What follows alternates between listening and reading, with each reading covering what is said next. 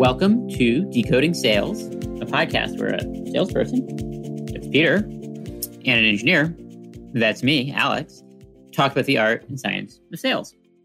In this episode, we're going to talk about how sales is not a one-person job. It's a team sport. Peter, let's dive into this. When I think about sales, and I think about the role of a salesperson, your job is to go and sell the stuff that I build. Yep, definitely. Why am I hearing that it's a team sport? Yeah, I think once you get into the deal cycle, there's so many nuances to selling that go beyond what the salesperson can provide. So I'll give you an example. There could be things in the roadmap or product development cycles in the future that you need to get clarification on before you're selling to the customer, because oftentimes a customer or prospect is trying to sell into your vision of 1 to 2 years, not just the pitch as it is as you're selling it at that given point in time. So because I think there's nuances in what customers want long-term, it ends up becoming a situation where you need to be able to connect with the internal team to be able to make sure you have your long-term story straight. The other part of this too is not only like, do you need to make sure you're aligned on the roadmap with your team, but there are also technical questions that salespeople just can't answer. And so leveraging internal knowledge to make sure that information is as accurate as possible in terms of what use cases can be accomplished with your given product, I think is really, really important to confirm before you try and close the deal in a unilateral way. So those are two really different areas. One is about roadmap and vision and using that as a sales tool. And the other is about just being able to go deep and I guess be credible and give accurate answers. Talk to me about a deal that only happened because of the roadmap, not because of the product functionality. I think actually NBC Universal is a key example of that when we sold them at Dropbox. The initial entry point of actually getting in touch with NBC was the fact that NBC already had thousands of users using Dropbox individually. Now, they were using it for corporate use cases because they were using their NBC Universal email address, but the entry point was that the IT team and the CIO and the security teams needed to corral their hands around the existing users so that secure file access, making sure they understood what documents were being shared back and forth was accomplished. But that initial entry point wasn't what actually sold them on the company-wide deal. The company-wide deal actually was sold on the fact that Dropbox was working beyond just file sync and share. And we were actually thinking about replacing heavyweight legacy systems like the file server in its entirety. So for our listeners who don't know what Smart Sync is, it's essentially this way where users can access their files as if they were local to their machine, but the files are actually housed completely in the cloud. Now, the reason why this is important is because we all have limitations to space on our local devices. But if you think about an enterprise organization, they're going to have way more documents than what you can save locally on the device. So the Smart Sync feature allows you to gain access and visibility into that entirety, however many terabytes it is, of enterprise data without it actually locally taking up your device space. And because we were working on that, NBC had faith that we would actually be able to replace their legacy file servers as well as a lot of what they were storing in SharePoint. And by the way, the roadmap portion of this is that we actually didn't have that when they signed up as a company-wide customer. We were working on it. It was going to be released in the next several months, but we didn't have it. But they were so keyed into the design of it, and they were so keyed into the product managers at Dropbox, and even our CEO, Drew, went to New York to meet the stakeholders.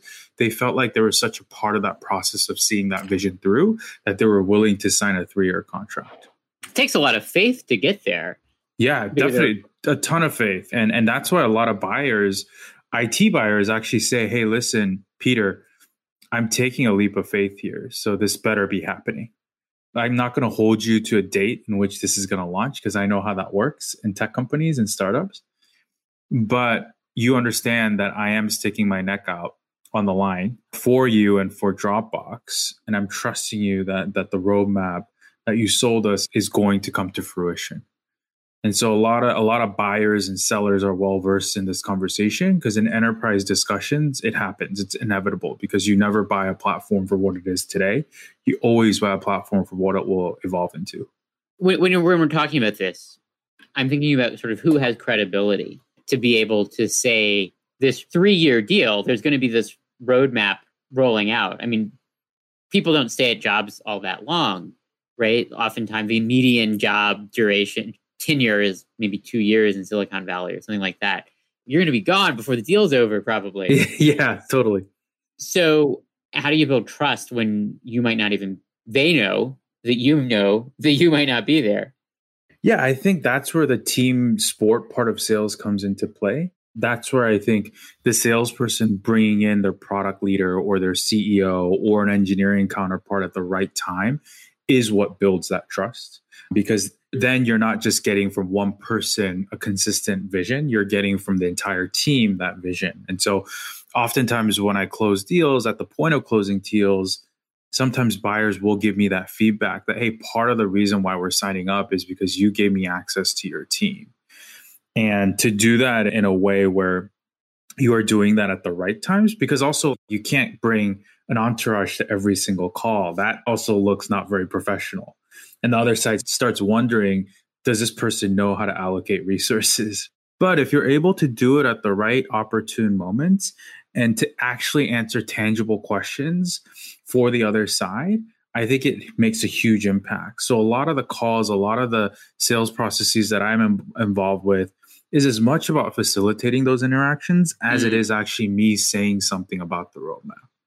Now, it can't also be completely flipped in that way either. You can't just not say anything. The other side is also judging you, obviously, on how you talk about vision. So you as a salesperson can't just bring people on and stay silent and say, hey, I'm going to let Alex, my engineer, talk. But I think the combination of what you say and then how you bring in the resources to confirm your direction really makes a huge impact on folks. So to answer your question, even though I have left organizations before the realization or the full realization of the deal cycle, because I brought in the entire team, there's this foundation that I build along the way that gives the other side confidence that it's not dependent on me, the roadmap, right? It's dependent on the actual team and the organization. I love it. It takes a village to do anything. And I think one of the things you said that's really powerful there is if everyone's telling the same story, it's really hard to make up a story that everyone can then repeat if it's not true. Yes. And that's something that I think, in the hiring context that I'm very familiar with, oftentimes teams that I was hiring for, people who were coming and interviewing at Dropbox would have the feedback, it was a really consistent story. I heard everyone I talked to said the same things. Mm-hmm. And it's not like we coordinated and had a cheat sheet. There was you're supposed to use these 3 bullet points for this candidate. Right. I mean, we'd write down the details of the role, of course, so people would know what they were getting into. But it was more than that. People would always ask about the company vision. What did we like about Dropbox? Yep. And I always had, a set of things I would talk about. I always talk about how we treated people well and we kind of operated according to Dropbox's core values, right? One of them is be worthy of trust. Yep. Another is we, not I. And those are things that everyone would say because we had these core values that we lived by. There are some places that have 15 values. And I don't know how you live by 15 values. Seems over constrained to me. I completely agree. I still remember those values at Dropbox. And it's so much a part of your day-to-day that it's just second nature when you're asked to regurgitate them. Right. And so I guess the point is, anytime you have a team that's really aligned on something for real, you can kind of tell because there is a consistency to it. I always thought about that in the recruiting context as an asset. And obviously when you're doing product development, it's also really helpful people know what they're supposed to do. But here I'm kind of seeing for the first time, it's also an asset in a sales context. They can all talk about where Dropbox business is going. Maybe 2 years ago, we all had individual Dropboxes, but where we are today, where we were going was bringing it together in sort of a Dropbox that could be shared. And people knew that. And it sounds like it's really important for these sales calls. It's definitely important. And the last thing I'll say is you end up reconfirming and confirming the same things across a multitude of calls. And I think one of the most effective things either founders or salespeople could do is to call that out as it's happening. Obviously, you're not going to have your engineer on every single call, but the point that you do have an engineering leader or product leader, it's important to say, let's say you're the buyer. Alex, as I mentioned on the last call, our roadmap, our vision is to really replace the file server And I've brought on my product leader to reconfirm that and to give you a little bit more detail around how we're thinking about that. So what I've done there is to actually indicate to my product leader that I've already had this conversation with the customer, but we're just reconfirming and diving into the layers of the onion a little bit deeper to be able to really fasten the screws on tight to make sure the prospect understands that this is really what we're doubling down on, but you're getting more detail as the evaluation goes on or as the relationship goes on. I like that reconfirming statement, that making it explicit that that's what you're doing. Yes, exactly. And then even calling out the people on the call, right? When I was at Dropbox, I would mention Drew, I would mention Ilya, who's a product leader. I'd mention you if you weren't on the call and say, hey, as I mentioned, Drew's vision is really to take Dropbox at a more collaborative level beyond just file sync and share. The first step of that is to make sure we can actually realistically replace the file server. But then the next part of that is we're going to release a more collaborative platform to unlock real-time workflows across your teams. And I will say that in front of Drew if he's in a customer meeting. And then I'll say, Drew, we've talked about this, but why don't you give us a little bit more color as to how you're thinking about the next 2 years? And so kind of teleprompting, the person that you're bringing on and using that as an entry point to reconfirm what you've already talked to the customer about, I think paints a really solid picture for the prospect because they're actually evaluating multiple vendors. So to get 1 or 2 or 3 themes hammered home from your end is actually really helpful for them as they start making the decision. So you talked a little bit earlier about you don't want to bring your entourage to every meeting. Mm-hmm. As much fun as that might be, especially if you bring your entourage to those, fancy dinners we talked about earlier. Yeah, that is a great time to do that, right? Because that's a celebration. Well, actually, I was going to ask when is the right time to bring in the entourage or this the product leaders? How do you suss out, okay, yep, this is the time where this is going to really make a difference? Yeah, I think the way I suss that out is that it might sound way too basic, but I'll say it anyways. It's just if you know that when the person is there, they're going to have a role on the call or the meeting, right? So oftentimes people bring entourages to show that they have resources. I think that's a bad reason to bring people onto a call because they probably are not going to be speaking or they don't have a specific role. The way that I think about bringing on a CEO, a product leader, is if I have a very specific task or group of phrases or group of topics I want them to cover. Because there is a lot of preparation before those meetings to say, hey, Drew, you're the CEO. I'd love it if you were to focus on these 3 themes that we've been talking to NBC about for the last 6 months. If you could really hammer them home, it's going to make a huge impact on their side. Ilya, you're the product leader. They're really looking at you to specifically give them more details around Smart Sync because that's a feature that we don't have and they can't touch and feel. So as many mocks that you can show is going to be helpful to the meeting for you to be able to talk through those and then answer any questions. So basically the way I think about it is bring your entourage when every single person is going to have a part in closing the deal. If you're going to bring an entourage and 4 people are going to be silent on the call and then 1 person is going to be a note taker, really, really bad sign to the prospect because I think it shows that you're not really resourcing your team effectively. And that can have implications into product development and how you conduct yourself as a company. We talked past couple of episodes about the salesperson as project manager, and here it sounds like the salesperson is the director. Yeah, in a way, for sure. They're directing almost a movie or a play. I'm in Los Angeles, so maybe the Hollywood reference works. A movie. Right? I just talked to an IT person from MGM the other day, so I'm in that mindset already. But yeah, you are the director because oftentimes you are being prescriptive. And even in large companies, CEOs want that from salespeople. CEOs want to be told what to do because they understand that their salespeople know what the deal process is, not them. So I would spend hours prepping, leadership within Dropbox on what I would need from them at a specific meeting. When we were in New York and we'd have a roadshow of meeting 10 people in Manhattan, I would spend some concerted time writing up an email for each meeting and putting in what the goals are for my leadership team within those meetings because each meeting is going to be different and the goals of the meeting are different. So the way in which you play those parts in each meeting are also going to be different. So yeah, I think that's a great analogy. Sounds like a lot of work and really meaningful work to allocate those resources. So let's kind of go the other direction too. You don't want to bring too many people, but you also don't want to bring too few people. Let's take the CEO. How did you know it is worth it to bring in Drew Houston, Dropbox CEO and co-founder, into a call? That's a big deal. I mean, his time is valuable. I happened to sit near his office for a while, and he was always in meetings. He was a very busy man. Although he really wanted to go to Manhattan, so I think that played in my favor too. Oh. Yeah, no, it's a great question. And I think there is definitely a framework and a frame of mind for when you bring people in. It's not as simple as what I said before, even though that is an element. I think the way that I thought about MBC specifically is that this was going to be the biggest deal in company history.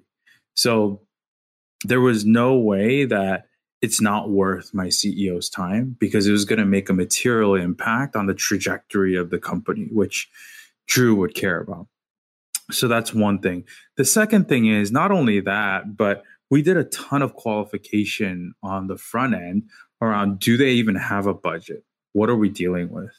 If we're talking about a $3 million deal, do they have $3 million, or are they just interested in learning about a startup? So I definitely went through that, because the worst thing you can do is bring a CEO and they're just in the exploratory phase. The second thing is, not only was it MBC, would it be the biggest deal? Not only did they have budget, but it was also the right people.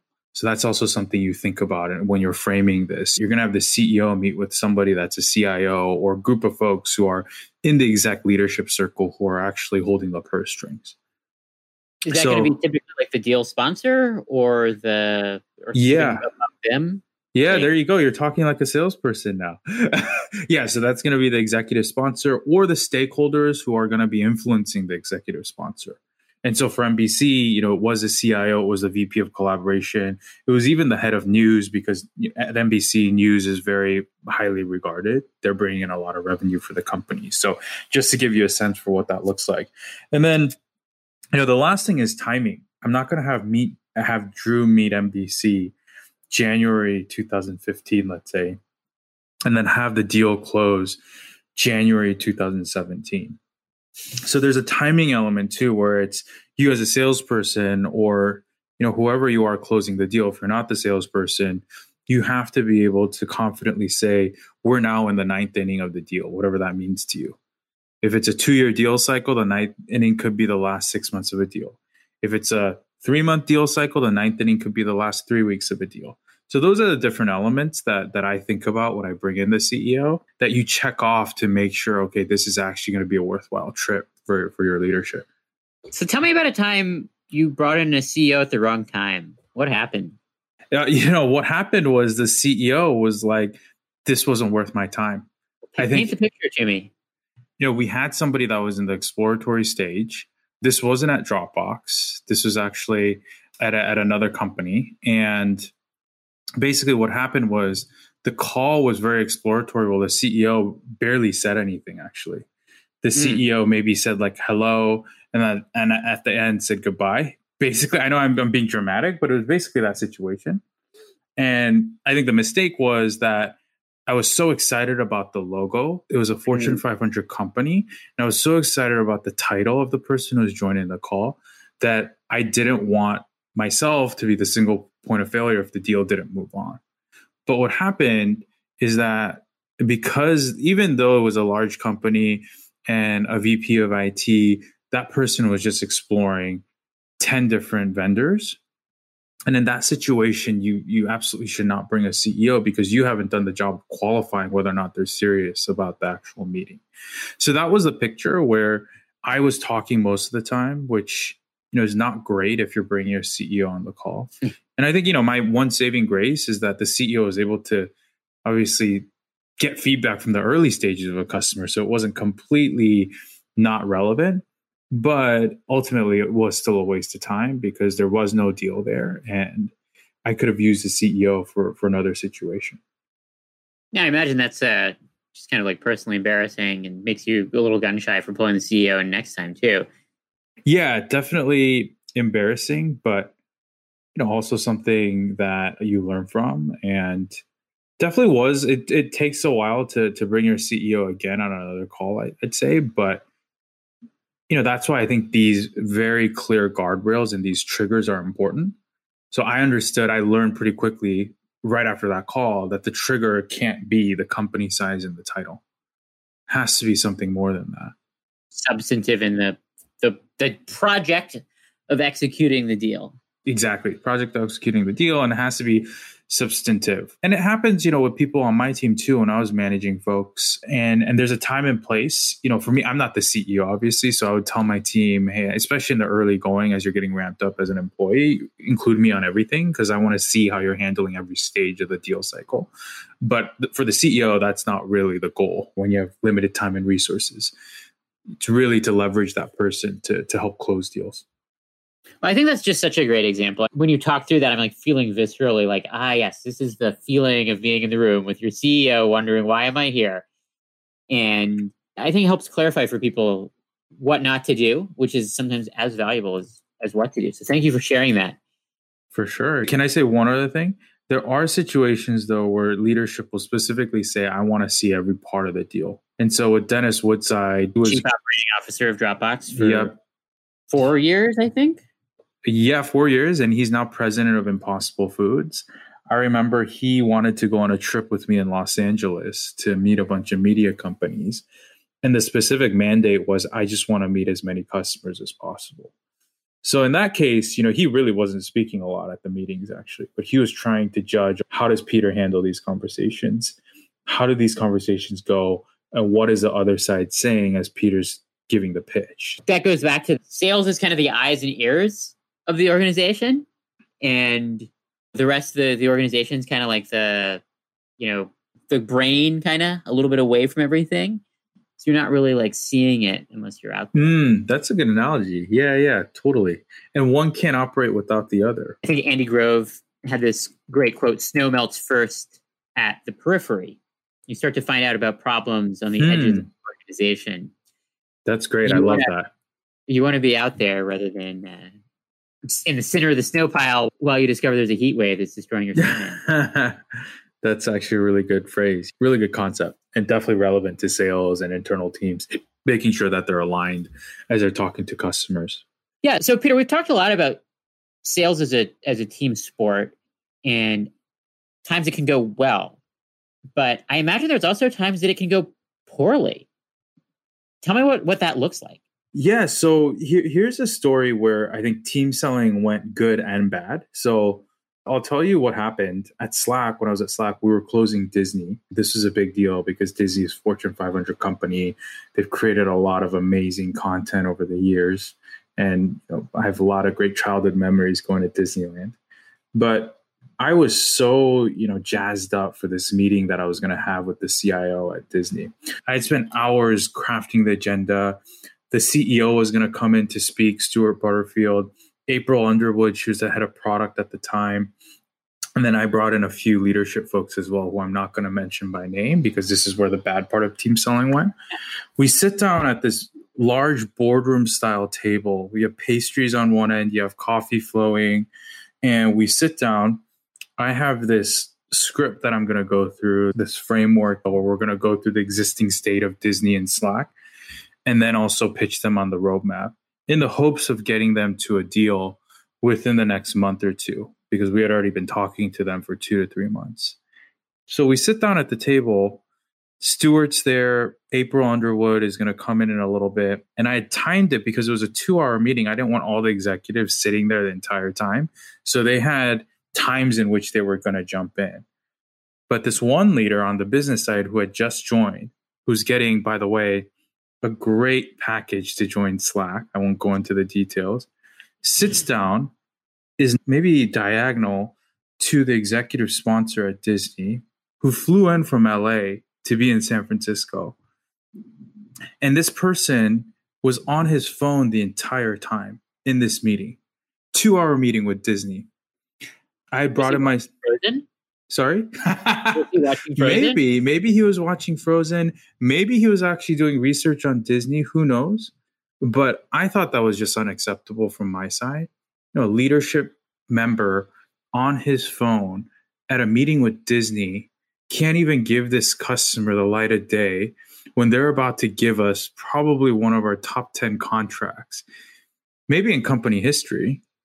You absolutely put that phone away and you pay attention to what Disney is saying, especially if there's going to be a deal. So I was livid, but I think, the meeting was saved because Stuart was so great in talking about Slack. April was great in talking about the product vision. She was so engaged. Stuart and April obviously have such busy schedules, but I think the customer saw them be really engaged at the meeting and was inspired. And ultimately, we were able to close that deal. But I just think it's an interesting story because leadership members take different stances when they're brought into meetings. And it's absolutely important, I think, to be keyed into the customer when they're giving you time of day at your headquarters. But sometimes it doesn't happen that way. Sometimes you have these executives that aren't on board. And I don't know if this person knew, but that could have derailed the deal because I could tell the Disney counterparts being very agitated by the fact that he was not paying attention to what they were saying. And so that was a moment where I really felt actually pretty beaten up because I had spent so much time as a salesperson preparing for the meeting. But of course, when the deal closed, I was very happy. I was thankful, but also maybe highlights. Sometimes you have to be very prescriptive as the director, as you said, of the deal to how even people should behave in these meetings because it's not a given, regardless of the level of leadership you are. Sometimes people don't get the memo and don't put their phones away. But, ultimately we were able to get the deal done and it was water under the bridge. Well, definitely it's a great example. Sales is a team sport. Stuart and April were carrying the team that day. Exactly. Stuart and April were great. Regardless of the busy schedules they had, they came in, showed up, and brought their A game. This other person who was not at the level of April and Stuart, by the way, they were actually not even at the C-level ranks, chose not to pay attention. And I think even if it's not April and Stuart, it can derail a deal if there are a couple folks who just are not exuding customer service at a level that you need to close like a Disney size deal. Well, I think that's a really good point, actually, what you're saying there, that the folks at Disney, they're probably going to get like a round of intros somewhere in that meeting, but they might not remember. They're not going to know who's who in the food chain. So like you bring in somebody who's not playing their role properly and it makes you look bad, even if they're not the most senior person, because you're representing the company at that point, not just yourself. I think that's very true. It's as much about emotion in these meetings as it is about the content of the meeting.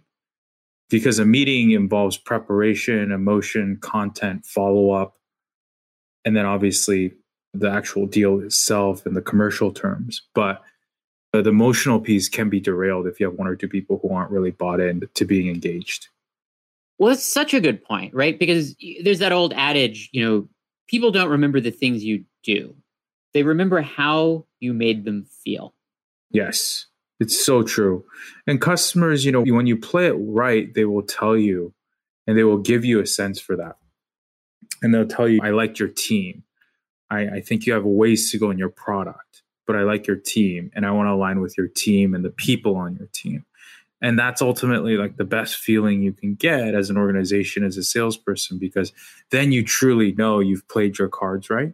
And even if there's bumps in the road, with negotiating the contract, which there were a ton of bumps in the road with Disney. I feel like I was trying to bug Stuart to go up an extra 1-2% every day that I was talking to him because Disney, they demand big discounts. And Stuart really wasn't wanting to do that. But I digress.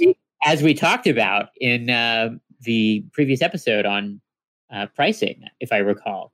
Yeah, exactly. Yeah, I think Stuart would actually be a fine salesperson probably because he's very stingy with the discounts. But maybe we'll get him on here. Yeah, I know, right? I don't even know if he remembers me. Maybe he does. He might not remember me, but he might remember the feeling of me, right? There you go. That Disney deal. Yeah. So what I was saying is, what you were saying Yeah, it's just as important to make sure that the customer is buying into the team as it is the product in the company. I think that's a great place to wrap this episode up.